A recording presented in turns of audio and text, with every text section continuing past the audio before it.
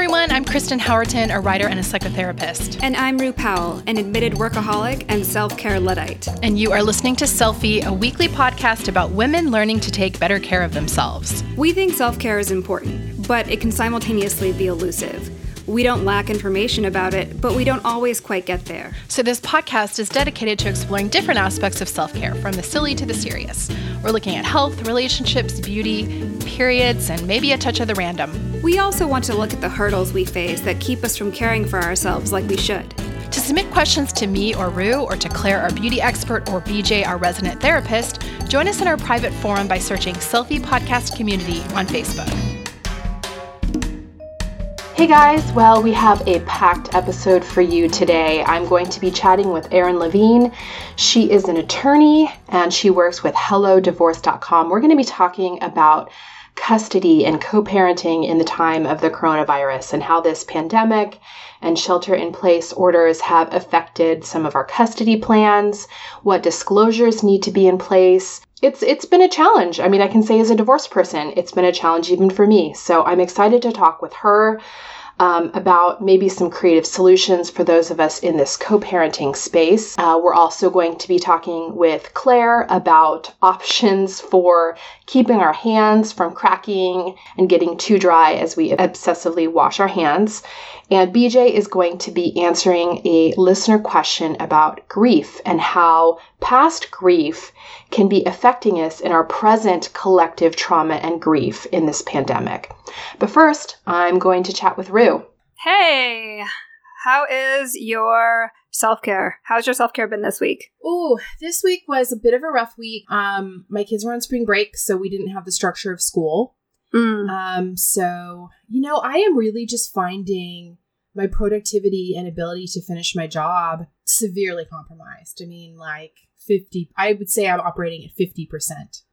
Right. Which means I feel like I'm working really long days, kind of working, half working until dinner time, and then feeding the kids and spending time with them, and then going back to work until 10:30, 11.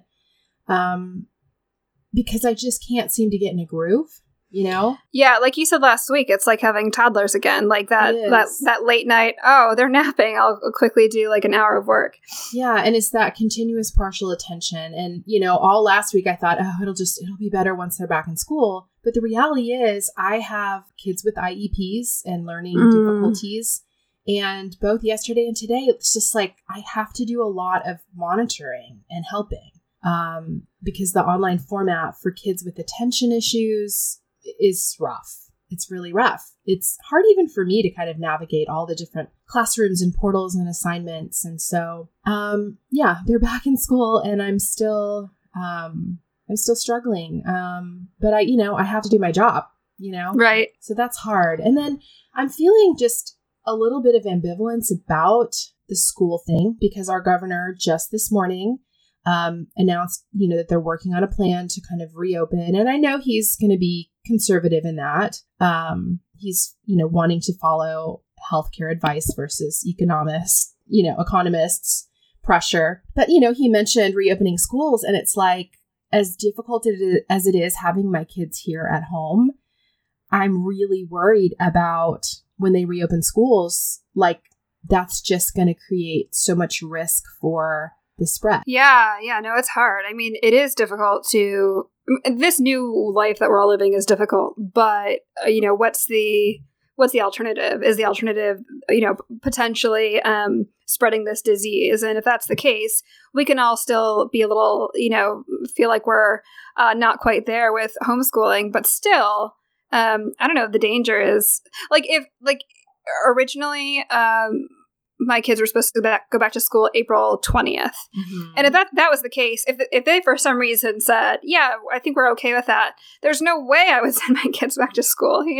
No, I felt the same way. I mean, they just finally announced that we're out for the year, but I told my kids March 13th was the day that they ended their school, and I could see what was coming, and I said, you're not going back to school. Like, even if they reopen it, you guys are not going back to school. But it's like, where are we going to be in the fall? I mean, I don't think this will be eradicated in the fall. Yeah, there was There was one university that said that they were planning for a January 2021 opening, and that was like, whoa, this is... And there's part of me that's like, you know what?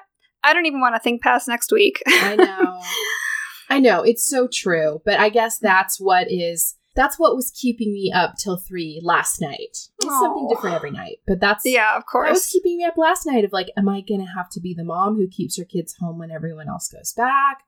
I don't feel safe because I have asthma, sending them into a school environment, because school is just, I mean, that's how everything's going to get spread. That being said, I also have to recognize that I'm in a unique position where I work from home, and that some people have to send their kids back to school. Right. So we can't just not offer it. So I don't know. No one's asking me. I don't know what the answer is. That's just something I'm chewing on. Yeah. How about you? I miss people a lot. I'm there right now. I'm just like, oh man, it'd be so great to just, I don't know, go to my favorite bar and order my favorite tapas and, you know, see humans, see my friends. My mom has been sending me a lot of sad face emojis because she misses me, which is nice. It feels really, really nice to be missed. And so she does not live close by, but I was like, man, would it be irresponsible to like take a little road trip and leave her a little care package and wave to her from the window? And either way, like, it's not, we'll be fine. I'll see my mom and we can FaceTime, but it's still just like, man. And maybe because I'm feeling vulnerable, but I'm just like, aw, I want my mom. I miss my mom. Totally, of course. Yeah. And so, you know, school is a lot too. And I don't know that we've found any sort of groove, but I am okay with the fact that now, like, our dining area, as opposed to just being like, we've got an entire setup now with like books and Chromebooks, and there are pencils everywhere. And so, you know, It's like, what do you do with all the stuff that they come home with? So I kind of reconciled. It's, you know, I don't know. I think we were talking about, was it us? Maybe it was someone else that was saying, yeah, the instructions are have your kids do homework in a quiet place with no distractions, which sounds great until you realize that most people have multiple kids and don't have like separate offices for each child, you know? Oh my gosh, totally. It's rough. And yes, I don't think most people have the capacity at home to have every kid in a quiet place. I think most people don't have that house. No. Although right now it sounds great. That sounds like, okay, this is your bedroom. This is your baby home office. That sounds nice. Do you have 2 thumbs up for the week? I do. Okay. One of my thumbs up is in regards to not doing my hair, or trying not to. So I have naturally kind of wavy hair. Mm-hmm. It's very frizzy. And so, you know, normally when I'm going out and about in the world, I have a routine where I would blow dry it, and then I would use a flat iron to kind of wave it a little bit. But I've been trying my whole life to capture my natural waves in a way that doesn't look hideous. And of course, since I'm home right now, I'm like, well, what better time, right? What better time to experiment and let my hair dry naturally, because I sure as hell don't feel like sitting there with a flat iron when I'm going to see no one. And so I did find a product that I really like that is good for people like myself who I need some moisture, but I also need some texture to keep it from like just getting big, if that makes sense. Yeah, to absolutely. Kind of like clump the curls together. So I discovered this cocoa oil ocean spray. So it is a coconut oil based product. And what's great is it's actually fair trade and organic. So it's like a nice clean beauty product. And so it's like a serum in that it provides like that sort of slick, you know, like the moisture, but it also has a little texture in it. I like that. And so I sprayed in my hair when it's soaking wet. I have found it has to be like soaking wet. And very like, I don't put a lot, but it does. I'm not going to say that my hair is like, I'm super happy about it, but it's good enough, if that makes sense. Yeah. No, I have not heat styled my hair in well over a month. And I saw this meme and it made me laugh. And it said, I'm getting way too comfortable looking this ugly all the time. Dude, it's so true. There are some days that I realize, like, I didn't even look in the mirror today. Like, Yeah. I didn't look in a mirror. Or worse, you catch a glimpse of yourself in the mirror and you go, oh no. That's real. What's your other 2 thumbs up? So I have talked about the fact that I am rubbing my teeth down to little nubbins from stress. Right. Like I have that whole like clenched jaw, grinding teeth thing at night, and then it's sore all the next morning. So I've talked about that. And so a company reached out to me and I was so thrilled to hear from them. So they do kind of mail-in mouth guards. It's a company called Cheeky. So they cute. Have you heard of this? I haven't, but it's a cute name, is what I was saying. It's such a cute name. I know.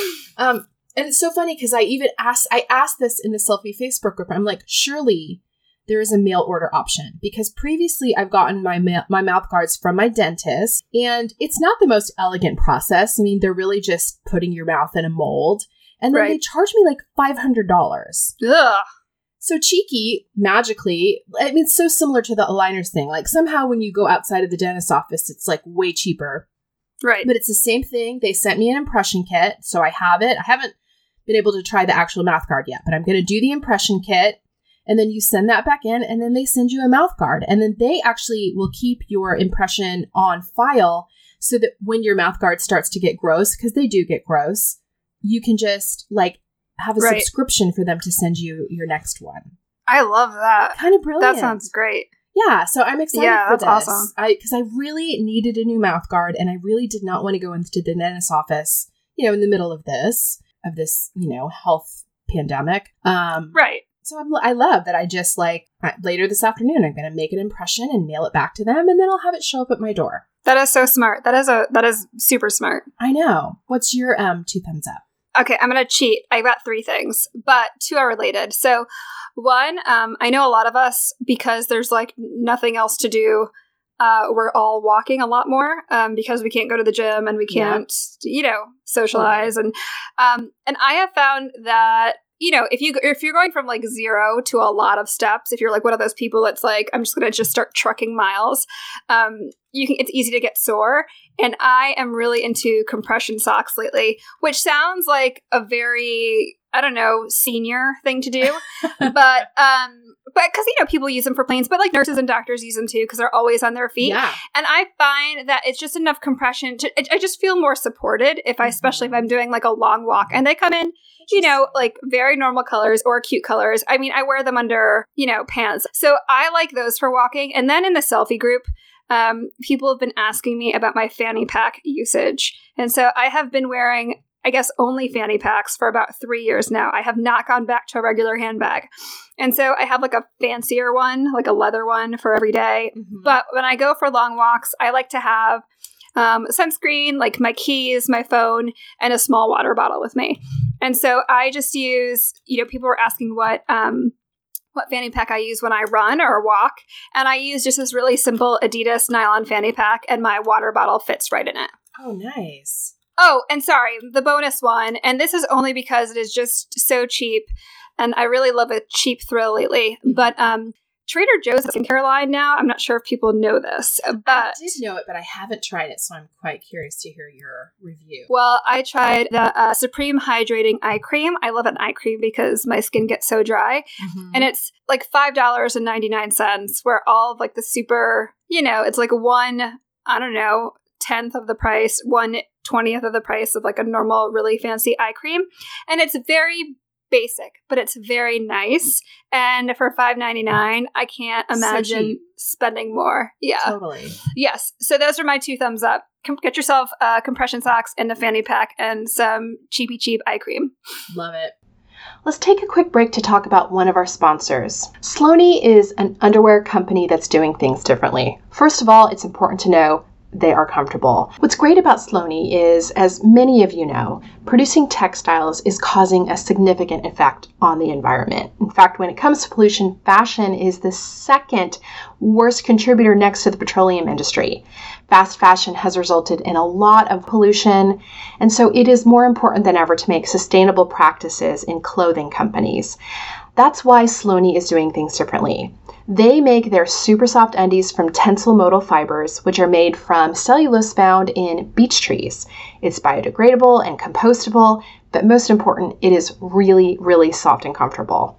Sloane features stylish, minimalist underwear for both men and women in clean lines in colors that we love. And it's created by the first ever EU Eco-Label certified fiber manufacturers.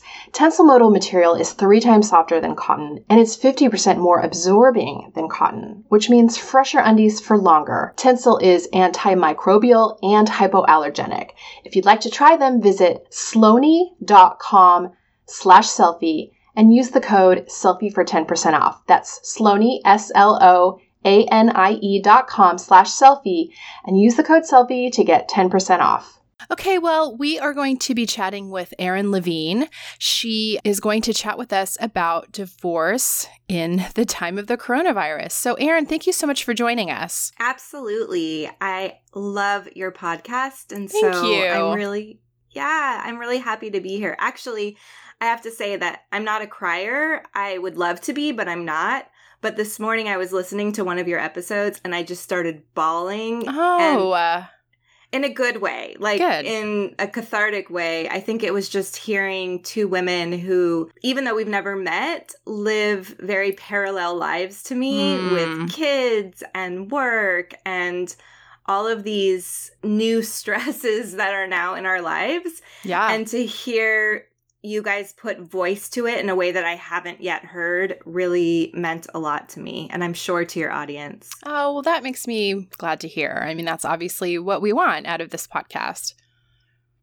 Well, you're definitely, striking a chord, and it's resonating. Good.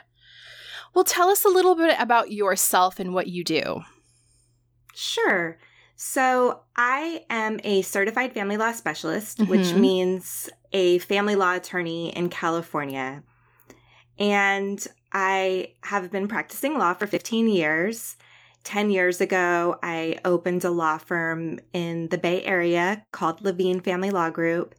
And more recently, 2 years ago, I launched an online platform called Hello Divorce. And Hello Divorce makes the divorce legal process convenient and easy to understand and affordable so that people can navigate their divorce on their own or with the help of a legal assistant or an on-demand lawyer as they need it. Yes. So we put you at the center of your case as opposed to a lawyer, although we're right there if you need us. Yes.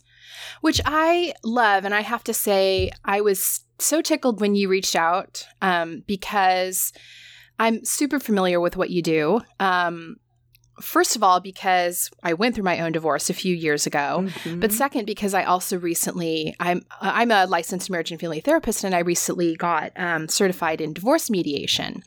And fantastic. Probably similar to you, it's like when you really become familiar with the divorce process, you know how contentious it can become, how expensive it can become, and how sometimes, and not because attorneys are terrible people, but just because this is sort of the system that's put in place, things can become more contentious than they even need to be. And I love that you have really set up a process that's putting power back in the hands of the couple.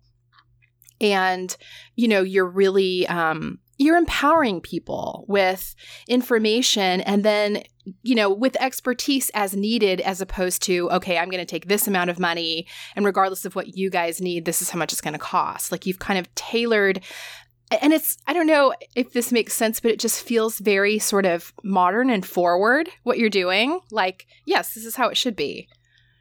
That's exactly what I'm going for and hoping that people understand the system. As you say, it's so insanely expensive and inefficient. And even before a lawyer gets involved, just the mere fact of one spouse telling the other, I'm going to lawyer up, oftentimes incites all sorts of emotions, especially fear. And when we feel fear, we do things that are irrational and like hiring that attorney that says he's the most aggressive lawyer in town because you think you need to do that. Right. But it's actually not the case. By the same token, as you know, divorce is major. not just emotionally, but you're dissolving the most complex financial contract of your life. Mm-hmm. And so to think that we can do it on our own without at least knowing that the resources are there if we need them,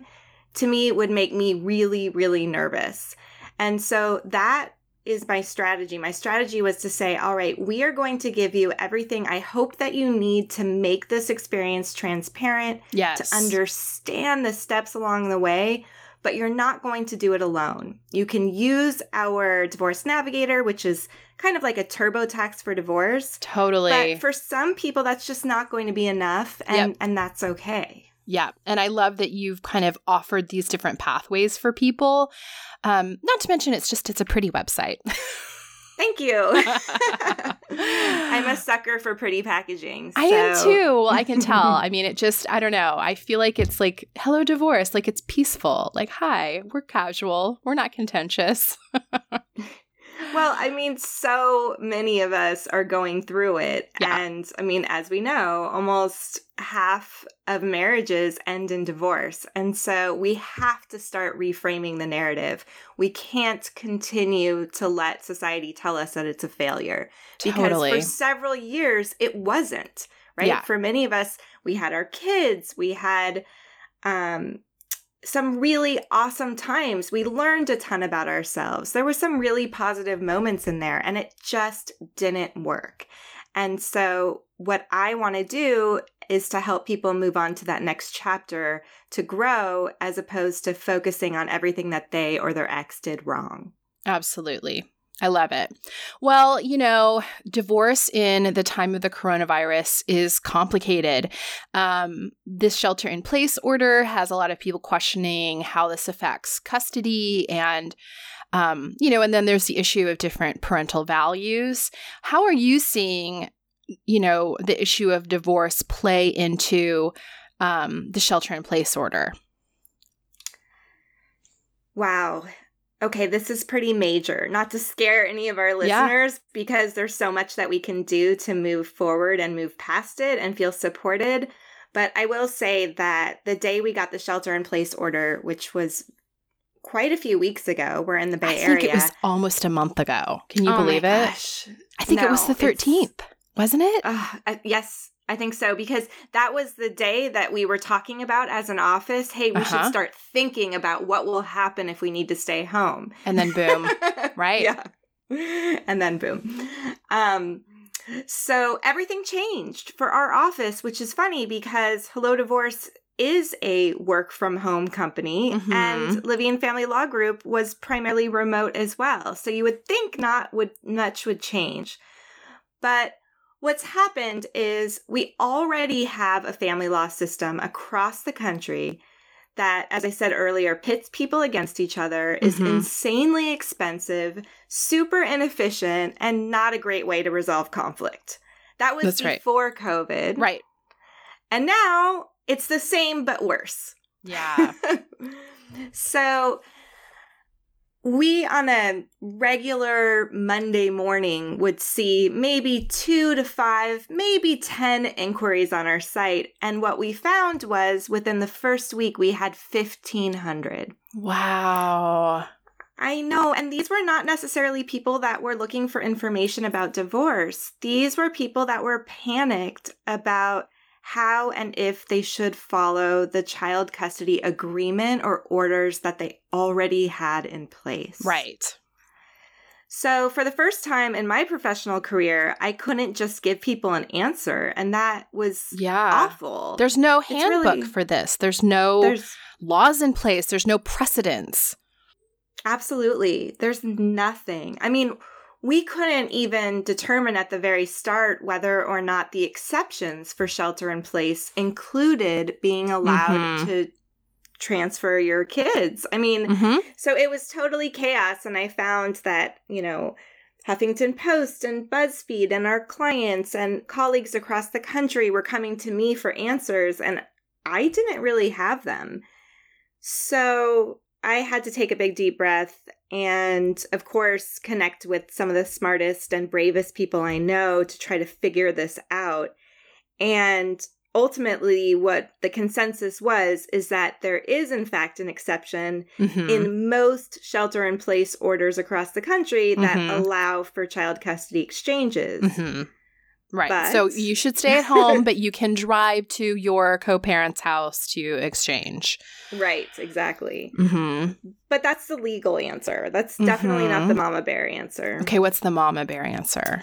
So the mama bear answer is that even if your order says that you need to do a child custody exchange, and even if the law says that you should, in fact, do that exchange, it might not be what's best for your kids. Right. So the next question I get is, okay, if I choose not to follow the terms of our custody order, either because my ex is not taking shelter in place seriously, or my ex has, is a doctor and on the front lines and I'm worried about exposure, or maybe I have an autoimmune disorder and so I have to be exceptionally careful and vigilant about whether or not my kids or I are exposed to it, then you have to make that decision, right? Am I going to follow that court order? And I am telling people that ultimately you have to go with your gut. Yeah. And I think you probably understand, like, as a therapist, sometimes you make recommendations that don't necessarily follow the letter of the books that you have read. Right. Because the letter of the law was not written, to deal with this kind of a crisis. And exactly, as you said, I mean, at the end of the day, you always want to put the interest of the children above all. You really do. And sometimes the letter of the law is not in the best interest of kids, And I think so many divorced people I know are in that struggle right now. And you mentioned what I have seen to be one of the biggest issues is when there's a real disparity between how people are responding or complying to the shelter in place. And what I'm seeing, and this may be stereotypical, but what I am seeing a lot of and experiencing myself is women who are dealing with co-parenting men who are not following the shelter in place. And then women trying to figure out, what do I do with this? Like, do I send my kids back to dad's if I know that he's been in contact with other people? Right. Or has his new girlfriend and new kids over as That's well. right. And where have they been and what are they doing? Right. I mean, I think that there's two types of calls we've really been getting. It's the parents who already had a really strained co-parenting relationship. Maybe there was some type of parental alienation involved where one parent was trying to keep the kids from their other parent. And in those cases, it's awful because people are using this as a way to keep their kids. Yes. But the people that are listening to your podcast, the people that are coming to Hello Divorce, those are not the people for the most part. These are people who generally did fine co-parenting, and now they're having a really, really hard time. And quite frankly, it's like the Wild West out there. Yeah. Because we're getting very little guidance or input from courts. And in most places, the only way to really get help from court is to file an ex parte or an emergency motion, which is so expensive and so procedural. Yeah. It's almost impossible to do it on your own. Plus, most people don't want to blow up their case like that. They don't want to throw their ex under the bus as part of public record. That's right. And, and then there's also the issue of courts are just backed up right now. So let's say that I decided, I'm frustrated, I'm going to file something. I wouldn't have a hearing for another 3-4 months. Yeah, that's entirely possible. Yeah. So, I mean, I know in Orange County, that's how backed up it is. So, wow. Yeah. It's difficult. I'm on a listserv. Sorry. I'm on a listserv with judges. I don't know how I ended up on it, but I am. And I'm hearing that there's banker boxes full of documents that haven't even been looked at that are quote unquote emergencies. So that is a good reminder to your listeners that if there is an emergency like domestic violence or abuse, that we really need to the extent possible, bring in law enforcement to help, because in the past we could get an emergency protective order with the courts. And now I think they're just too backed up and we're not seeing those being processed timely. Yeah, I think that's true.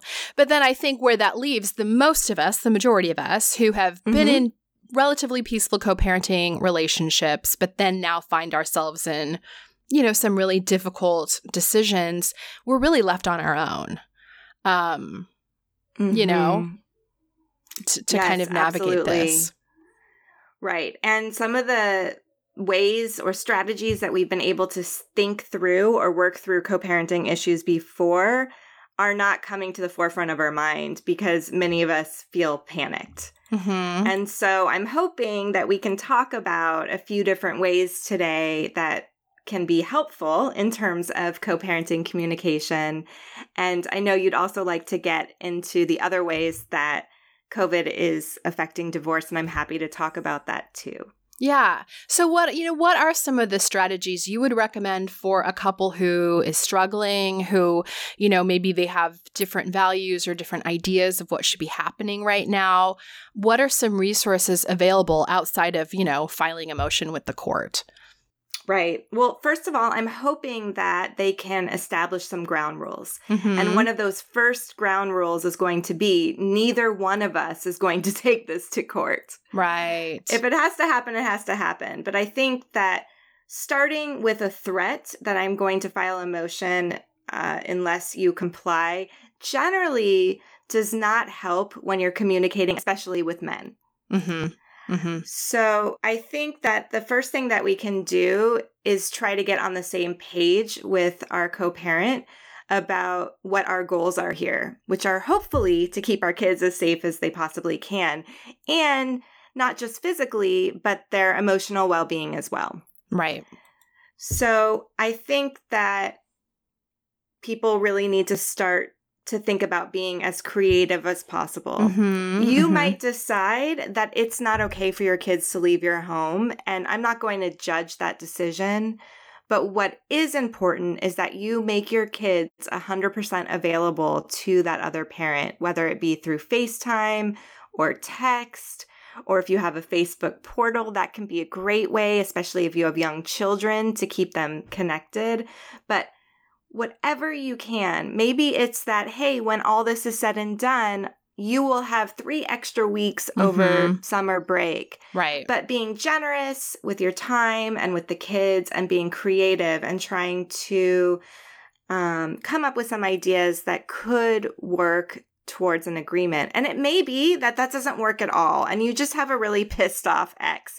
And if that's the case and this does end up in court, I want you to be able to share with the judge that you tried. I want you to be able to share with the judge that you communicated with your ex as to why you were so concerned that you didn't exchange the children, and then what you tried to do to ensure that your ex at least has some form of connection with your kids during this crisis. And let me ask this too, because I know that is the case, as you mentioned, that there are some people who might take this as an opportunity to not exchange kids out of a power struggle or out of, pettiness, or I've wanted this all along anyway. So, as we're thinking through all of this and trying to do our best, keeping the kids, at the front of all of these decisions, what would be like reasonable or legitimate reasons to not exchange custody in the midst of a pandemic? Great question. Yeah, I think that, some people say, well, I'm much more equipped to do homeschool and therefore the kids should stay with me. That is not a legitimate reason. Right. Ultimately, if this ends up in court, the judge will not be very happy with you. And if the court feels that you are in any way trying to alienate your kids from your ex, you could end up losing custody. Right. So we have to be really careful here. Yeah. So I've seen it all in the past couple weeks. And I think that some of the reasons why would be if the exchange is not close in proximity. So if you have to put your kids on a plane, probably not a good idea. Air traffic is down over 95%, and we know why. Yeah. It's not necessarily a good idea right now. So that could be a reason not to exchange. Depending on whether or not your ex is taking precautions, following CDC guidelines, it's hard to know. You're not a fly on the wall to see what's going on in your ex's house. But if they are ignoring shelter-in-place guidelines, if they are having people over as guests, if they have a job that requires them to have contact with people on a regular basis, that's the most heartbreaking kind of situation. And what we're finding is that a lot of people are making that decision together to keep the kids at one house over the other. But even so, it's so heartbreaking and hard, because I know a lot of mothers that are nurses and doctors that have allowed their kids to stay at their ex's, and they're doing FaceTime, but it just doesn't feel like enough. They just want to put their arms around their child and hug them and hold them. And this is just so heartbreaking. And we know that. Yeah. I think difficult. If you really have a question as to whether or not it makes sense to keep your kids legally, then that's a really good opportunity for you to set up a 30-minute call with a lawyer. Yes. And when you're choosing a lawyer, you want to choose a lawyer who already was set up to work remotely and online. Because what we're finding is lawyers are one of the last professions to embrace the tech revolution. And many of them have either closed down or have no idea what they're doing right now. Yeah. So it's important to, work with someone who has adjusted well as any of us can do. And, is ready to offer advice without being distracted with their own stuff, to the extent that that's possible. I mean, we all have kids running around at home right now, so there will be some distractions, but, we really want to work with someone who is equipped to do so right now. Yeah. And, if it's not as much legal questions, but more like, just making sure that everybody's on the same page. Couples could reach out, co-parents could reach out to a therapist who works with co-parenting relationships, someone who really understands those dynamics. I think that would be another option too. I mean, gosh, that should have been the first thing that I said, and I'm sorry that it wasn't. If you already have a co-parenting therapist in place, that should be the first person that you call. And if you don't, and you need a resource, whether you're in California or not, you can contact us via the Hello Divorce site, and we will find someone for you. Some of our clients have chosen to appoint what we call parental coordinators or special masters. It's similar to co-parenting therapy.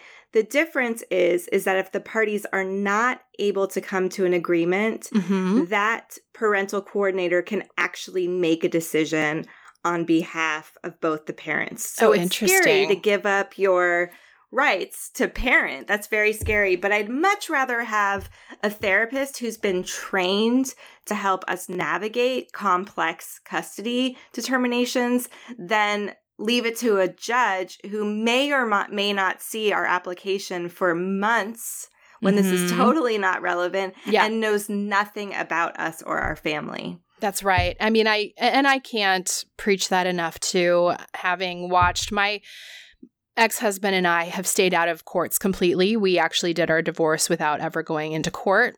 But the guy I'm dating has had a very different experience where everything has had to be litigated. And just the difference between where our co-parenting relationships ended up as a result of those different, ways of going. It's a really marked difference in our ability to coordinate and respect and, co-parent peacefully versus where with them, everything is a new threat to go back to court. Yes. I mean, that is why we try to grab people before they even start in the legal system, because no one knows that there's other options, right? What we think about is either you lawyer up, maybe you try mediation, or there's a bunch of DIY services out there that offer really no good support. And so, people don't know that there are other options out there. Yeah. And how you walk through divorce is really important to what your co-parenting relationship ultimately looks like. I 100% agree. It's interesting. I have an interesting perspective in that my husband and I got divorced and remarried. Oh, interesting.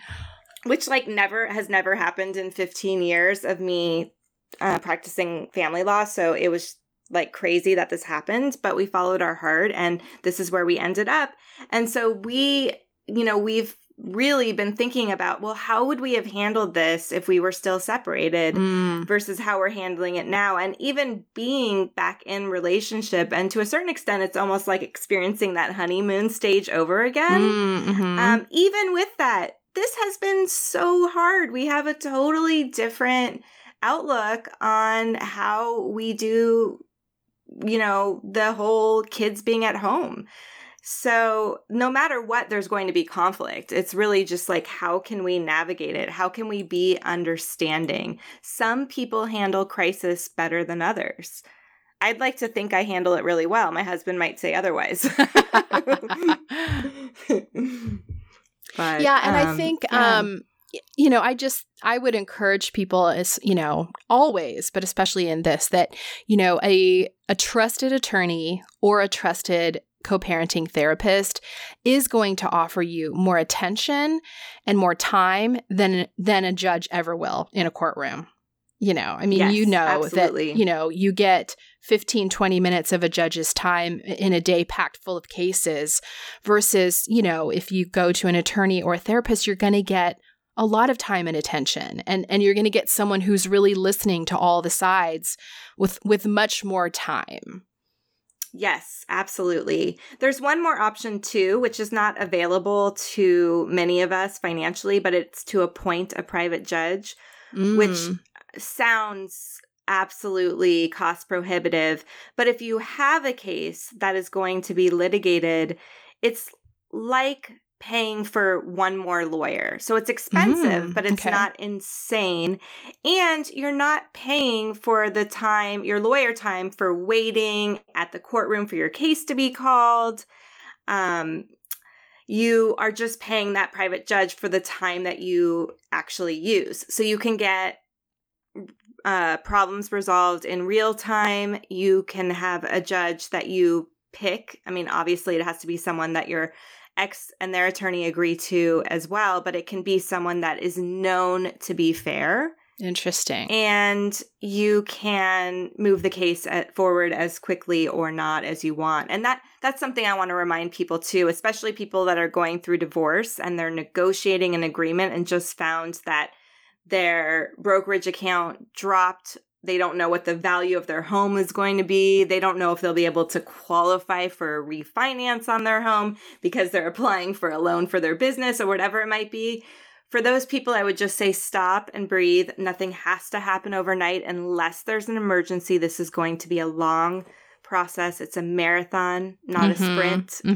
It's grueling, but you can take your time. You can find a way to take care of you and take it one step at a time. Nothing needs to happen overnight. That's right. And it's probably, the decisions that we made a month ago might need to be revised every single week. This is kind of a moving target, isn't it? It is. Yes. I heard on one of your episodes how you said we recorded it the same day that we released our episode because things are changing so rapidly. Yeah. And that's absolutely the case.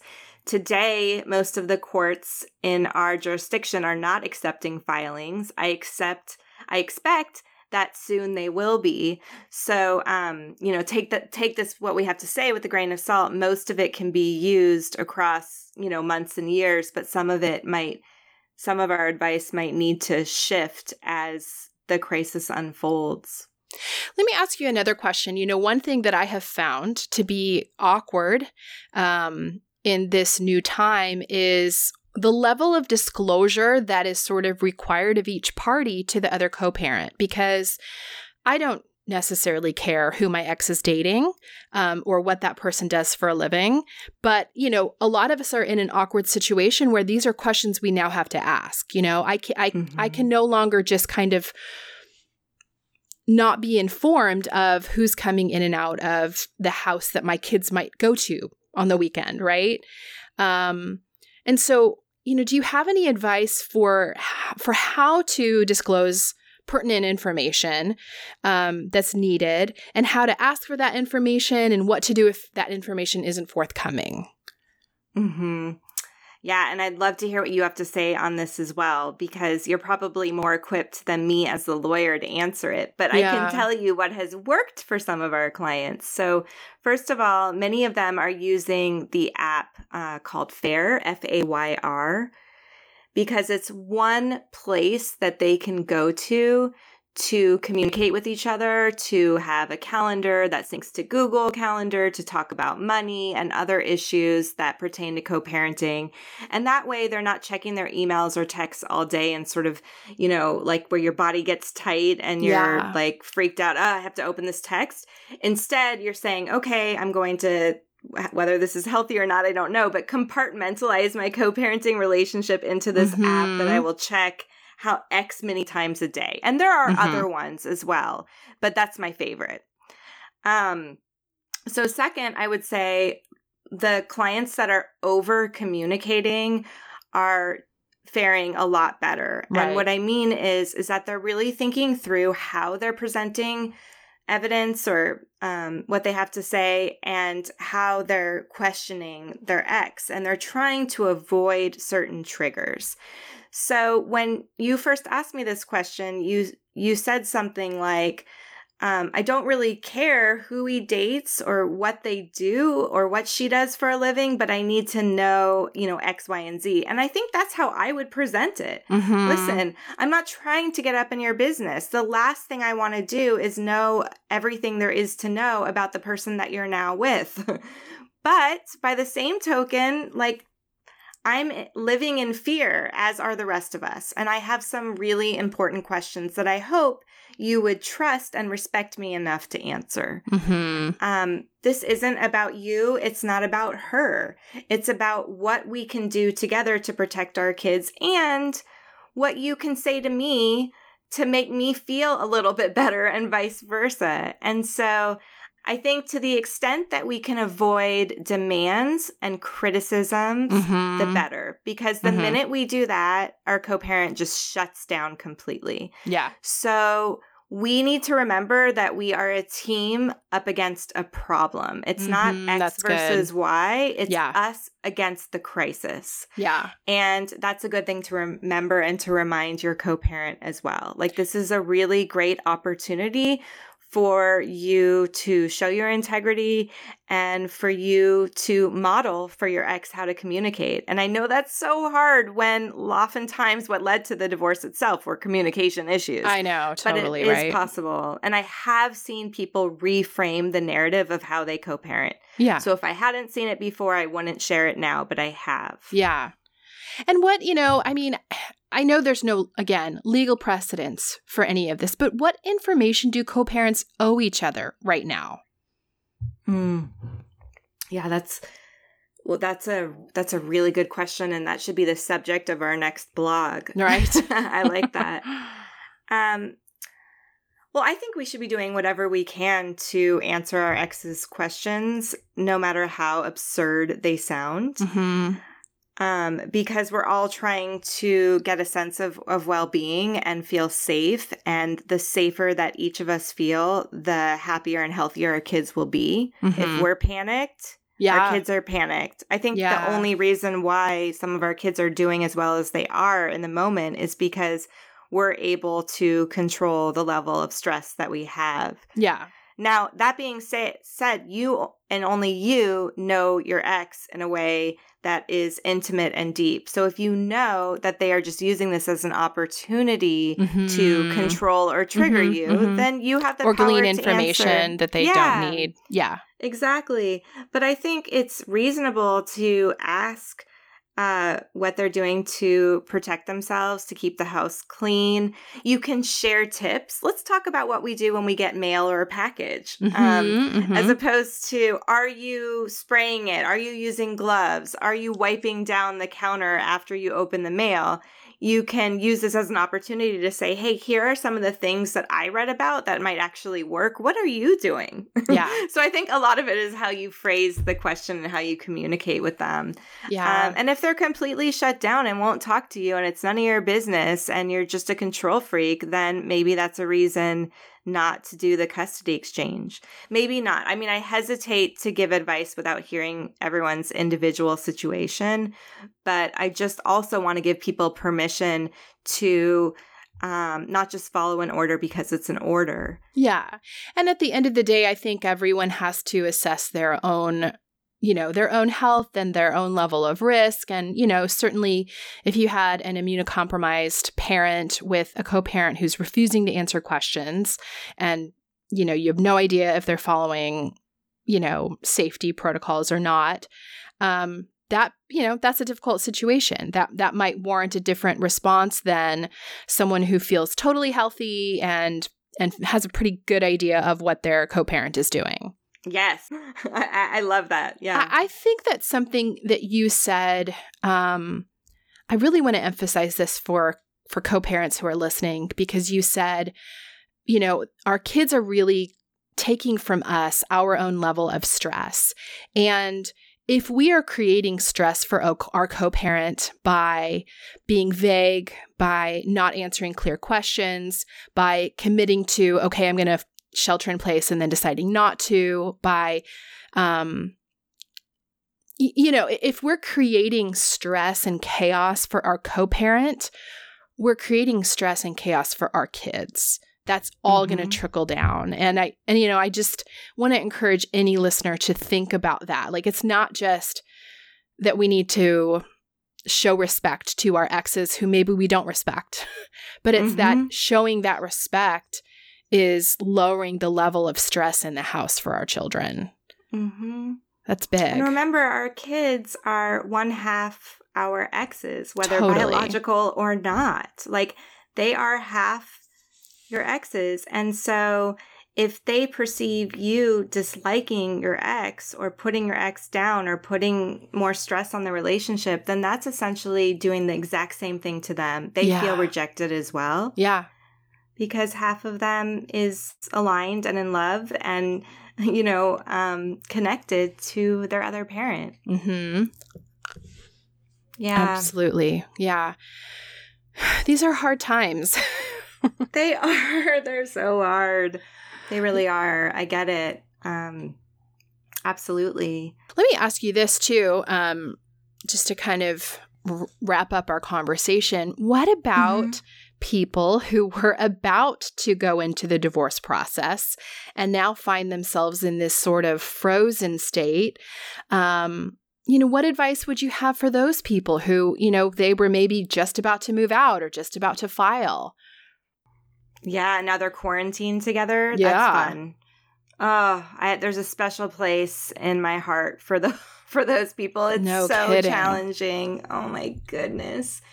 If you have a good or decent communication relationship, this could be an awesome time to actually work through the divorce process.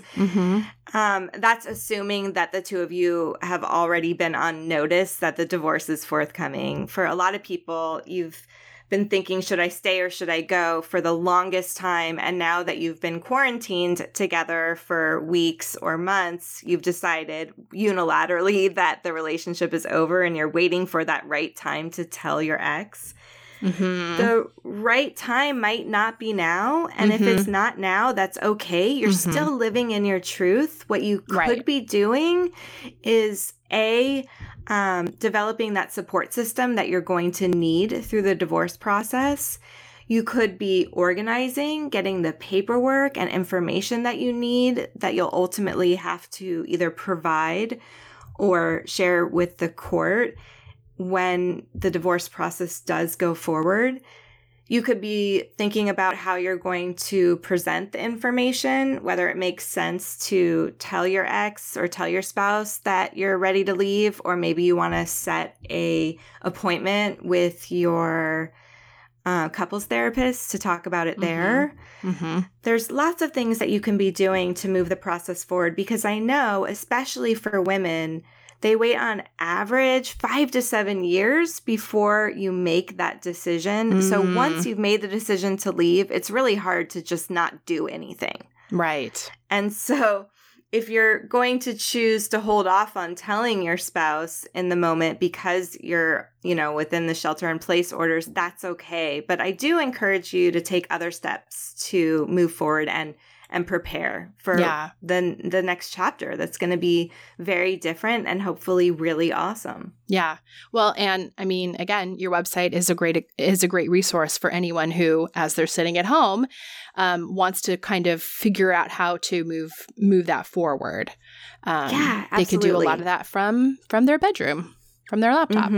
Yeah, absolutely. And if you can find a quiet place, we're currently in this moment only offering services in California, but we're just about to expand into several more states. But if you are in California and can find 15 minutes, then take advantage of our free strategy call, because we can at least give you a sense of what the divorce process is going to look like for you after we hear a little bit about you. And I think that takes a lot of anxiety off of people when you can at least visualize what it might look like. So good. Thank you so much, Erin. This has been incredibly helpful. Oh, you're welcome. I'm so excited to watch your story to continue to unfold, because I'm a super fan over here, and I'm just really humbled that you had me on your podcast. Well, I'm so glad you came on. I think it's such a timely topic, and you guys can find out more and see what resources are available at hellodivorce.com. Thank you. We want to take a break to talk about one of our sponsors, Podcorn. Podcorn is a marketplace connecting podcasters to great podcast sponsorship opportunities, like host-read ads, interview segments, and topical discussions. We are enthusiastic users of Podcorn and have found it to be incredibly helpful in monetizing our podcast. One of the things that we really appreciate about Podcorn is that there's no middleman. Podcasters of all sizes with different audiences can browse and choose opportunities and brands that are a fit for their audience right on Podcorn's platform. You can set your own rates, and you can collaborate with brands directly without any exclusivities. We have found some really great brands that we're excited to be partnering with. You never give up any rights to your podcast, and Podcorn is there to support you at every step and make sure you're protected and compensated for the work that you do for brands. The marketplace is a great place to give podcasters transparency and creative freedom, so you're only working with brands that are a fit for your audience. You can click the link in our show notes to sign up for Podcorn, or visit podcorn.com and start browsing for sponsorship opportunities today. Let's hear from BJ. Last week, I received a message from Sarah in our Facebook group.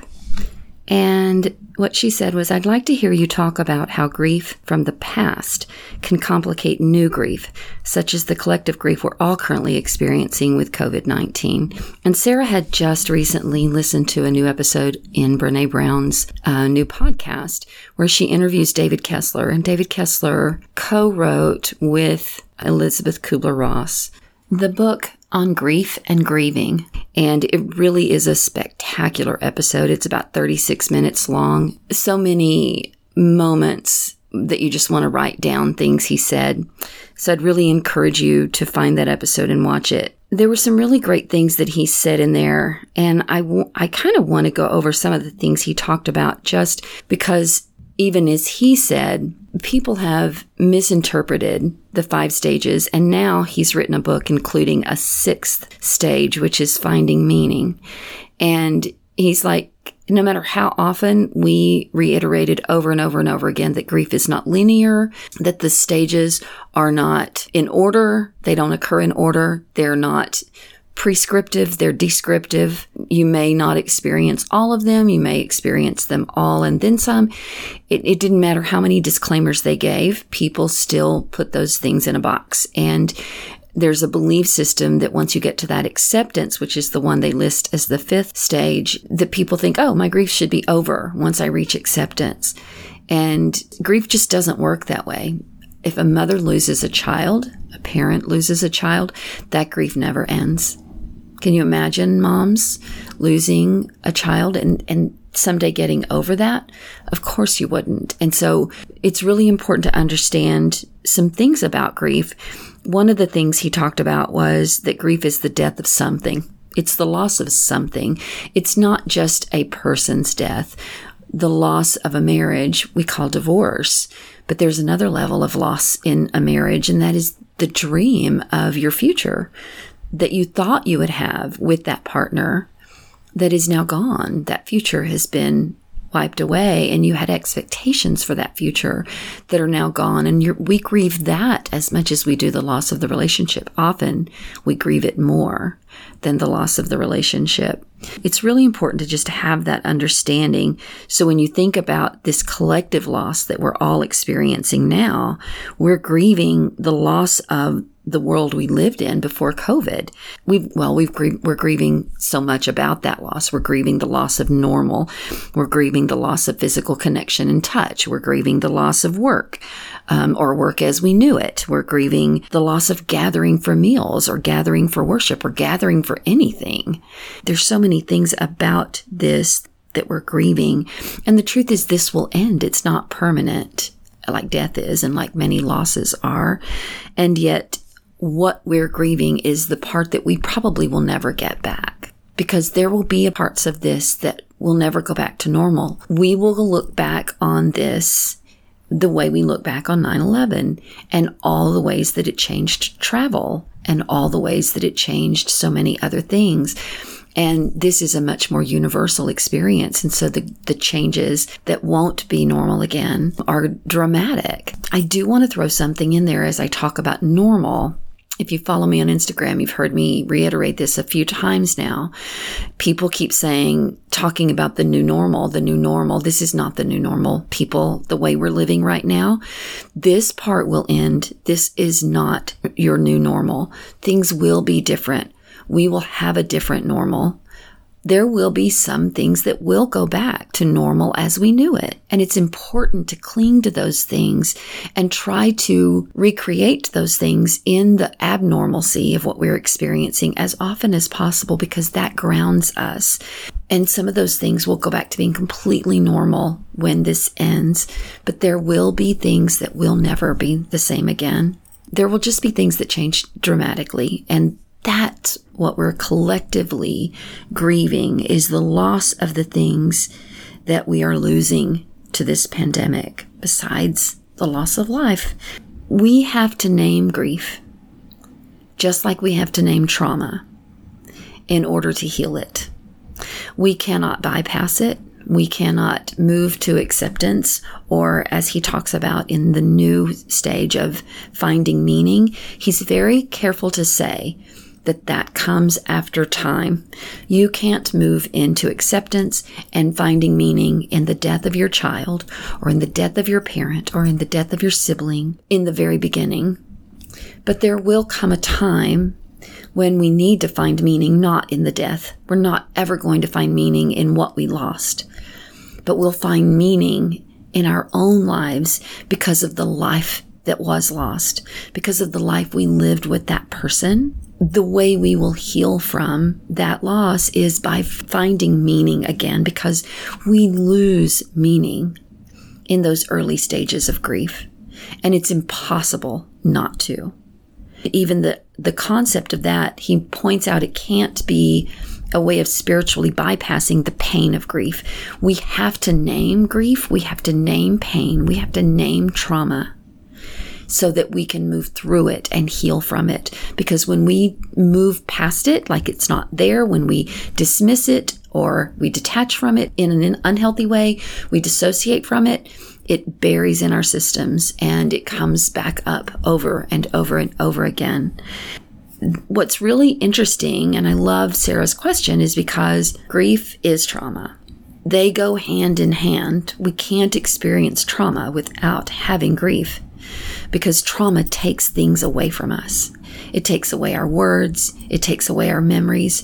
It takes away our innocence. It takes away what we were supposed to receive in our early childhood development, when our parents are unable to give us that, when they're unable to meet all of our emotional and physical and mental needs, we lose that innate need. It's a felt need that is born in us. And when it's not met, it stays a felt need. And we move through life trying to find someone else to fill that need for us. And it never leaves us until we learn how to heal and fill that need for ourselves. Grief goes hand in hand with trauma. Both require us to acknowledge their existence, name the pain associated with it, allow ourselves to be in that discomfort, be in that loss, be in that grief, and then begin to find meaning on the other side of it. And that's where the healing comes in.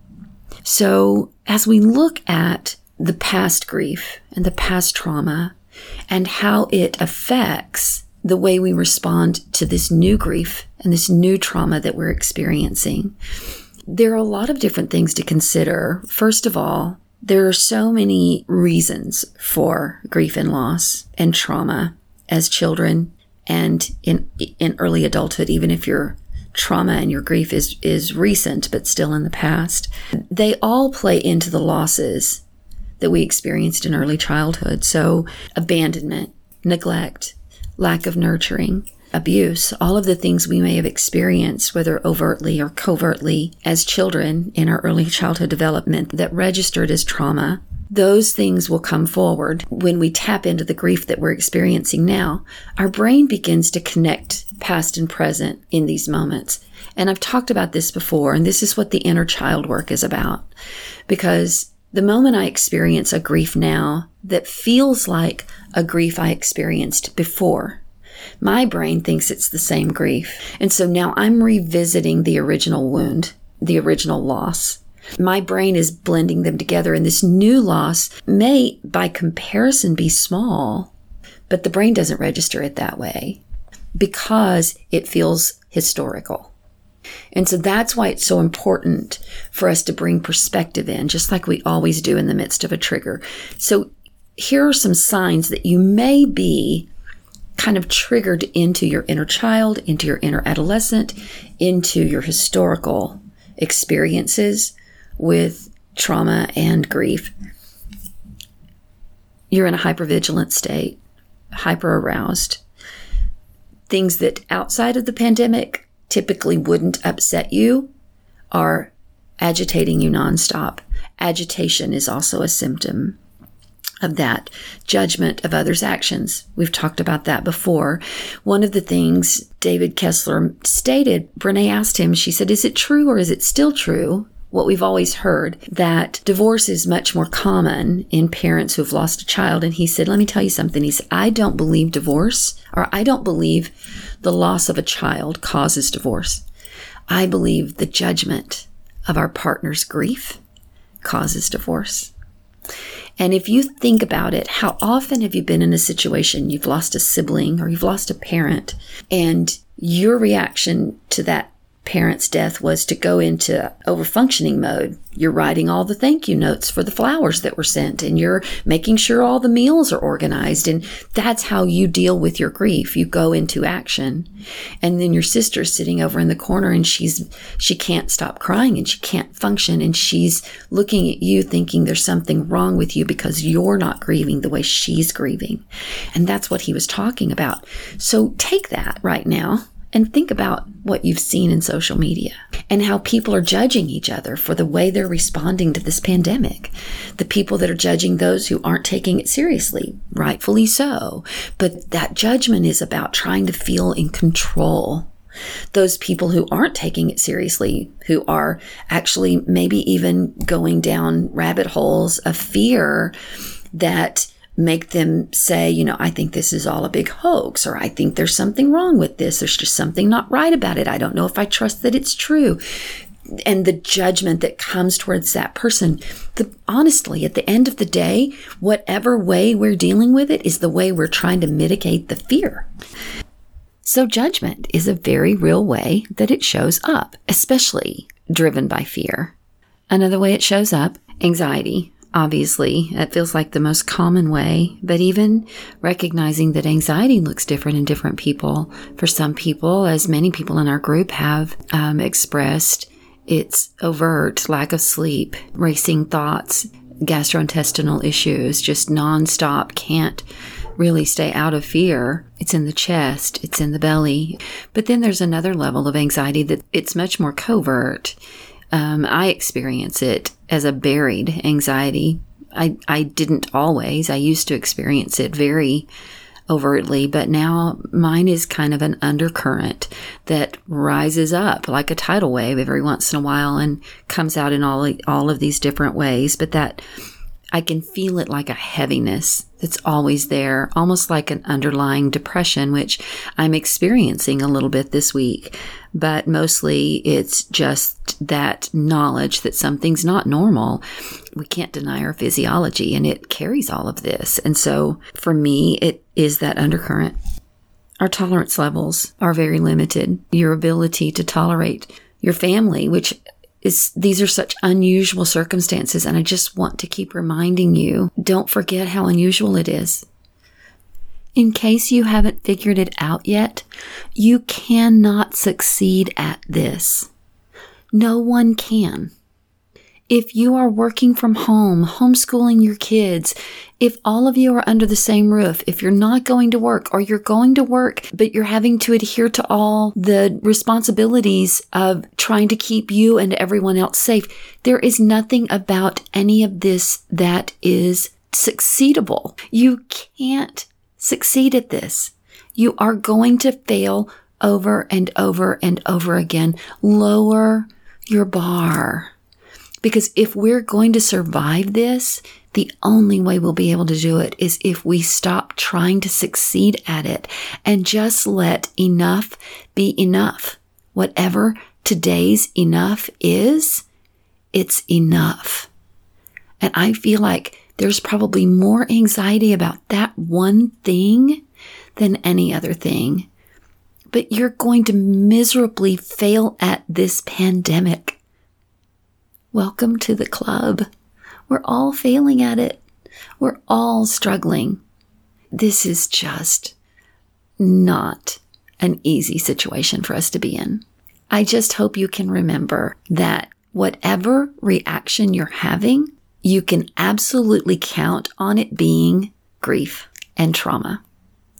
If you are not responding to something the way you typically would, you can absolutely bet it's attached to your trauma. Just give yourself some grace around it.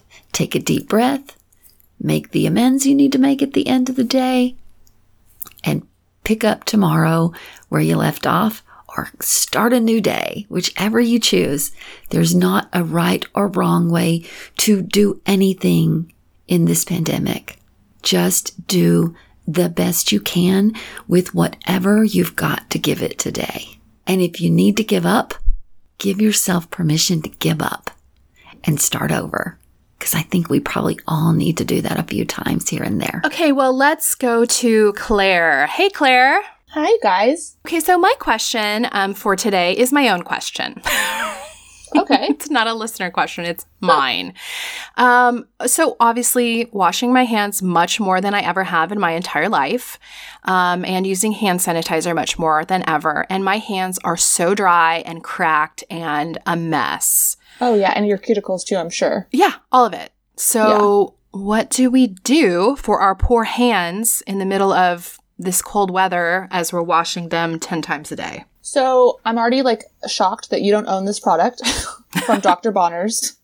It is the Organic Magic Balm. Oh. And it comes in those little tins. Yes. Like you screw off. Okay, so they have a couple of them. This one is unscented.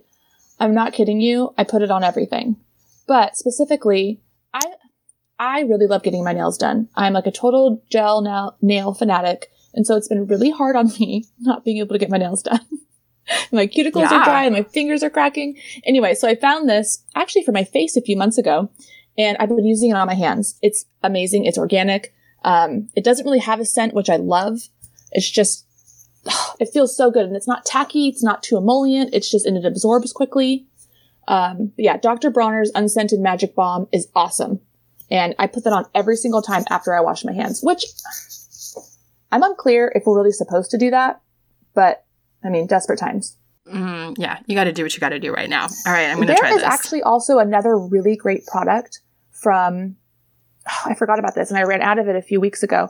The balm from Honest Beauty. It's like called the All Over Balm. Oh, I've not tried that either, but I love that brand. These are two brands I love, but products I haven't tried. And they're really affordable. Each of them, I think, are under $10. And at Target. Yeah. Target, Amazon. I was at Sprouts the other day. Like, I finally ventured out. And I bought 2 more of those magic bombs. And they also have be careful when you purchase them, because there's one that says menthol and one is unscented. And they look almost identical. One's light blue and one's dark blue. You do not want to put that menthol in the wrong place. No, I don't really want menthol anywhere. It's kind of nice. It's like for like a muscle rub. Yeah. But yeah, it's not good for really anything else. You don't want that on your hands and then you touch your eye or, Which I would 100% have done. Yeah, of course. Hey, thank you for joining us. Continue the self-care conversation with us on Instagram at Selfie Podcast and in the Selfie Podcast community group on Facebook. You can also visit our website to check out the resources we've talked about in each episode at selfiepodcast.com. Make sure to subscribe to Selfie on iTunes so you can catch up with us next week. Take care.